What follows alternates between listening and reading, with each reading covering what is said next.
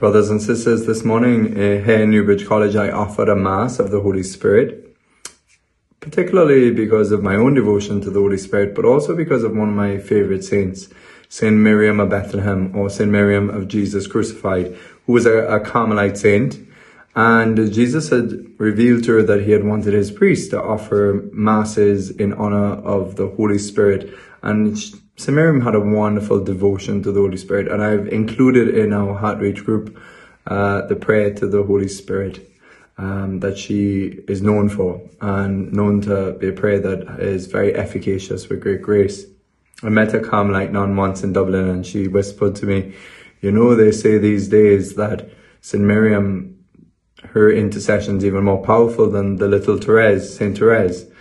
But anyway, I could agree that Saint Miriam is very powerful before God's throne.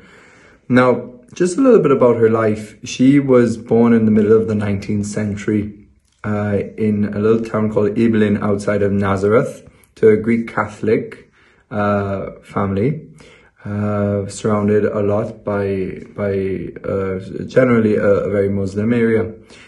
They experienced some persecution because of their faith, her parents, and her parents died very young from infectious diseases.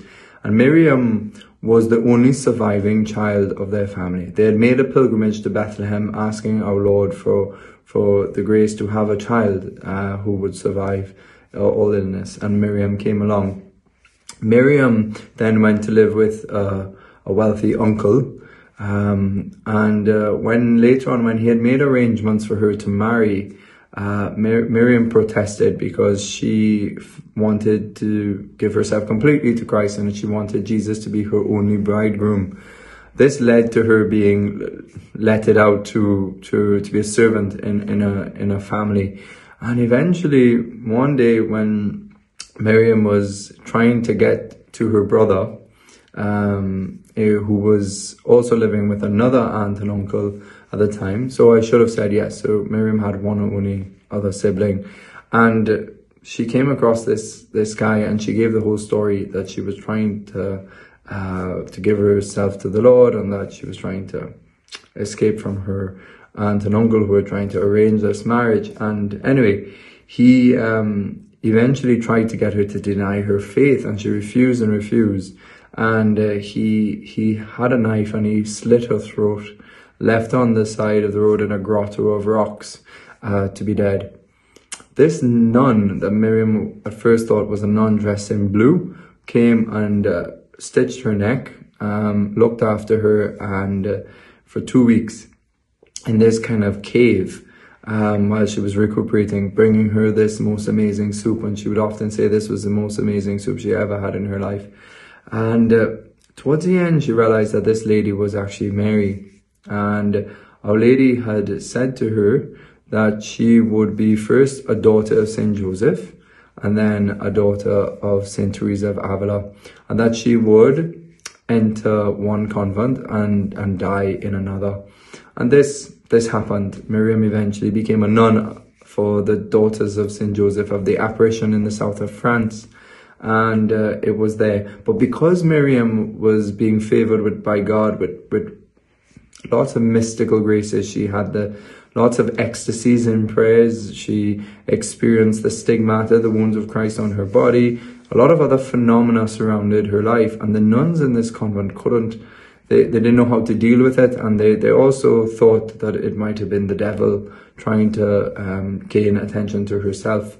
So poor Miriam did not get the votes to be a novice, but her novice mistress and her actual mother superior had believed in her, but the rest of the community didn't give her the votes.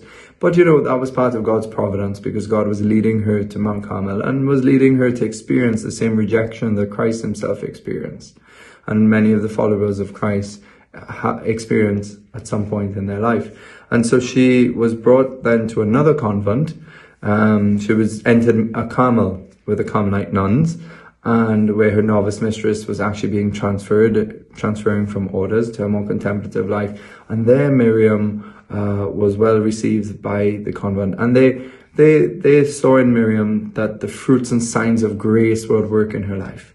That St. Thomas says we cannot see grace in itself, because that would be to see the very essence of God on this side of eternity, but rather we could see the effects of grace, the way that grace produces in us, peace, gentleness, kindness, commitment to the gospel, perseverance in doing good, living in truth, etc., etc. These are all signs of God's Spirit at work in us. The fruits of the devil, as you could imagine, of divisiveness, lies, deception, anger, irritation, lack of charity in word and deed towards others, etc. And so St. Miriam basically started to live her life in the Carmel.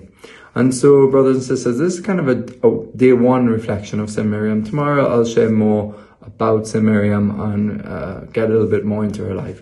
But for now, that she was very faithful to the Lord in entering Carmel, where she lived out an intense life of prayer.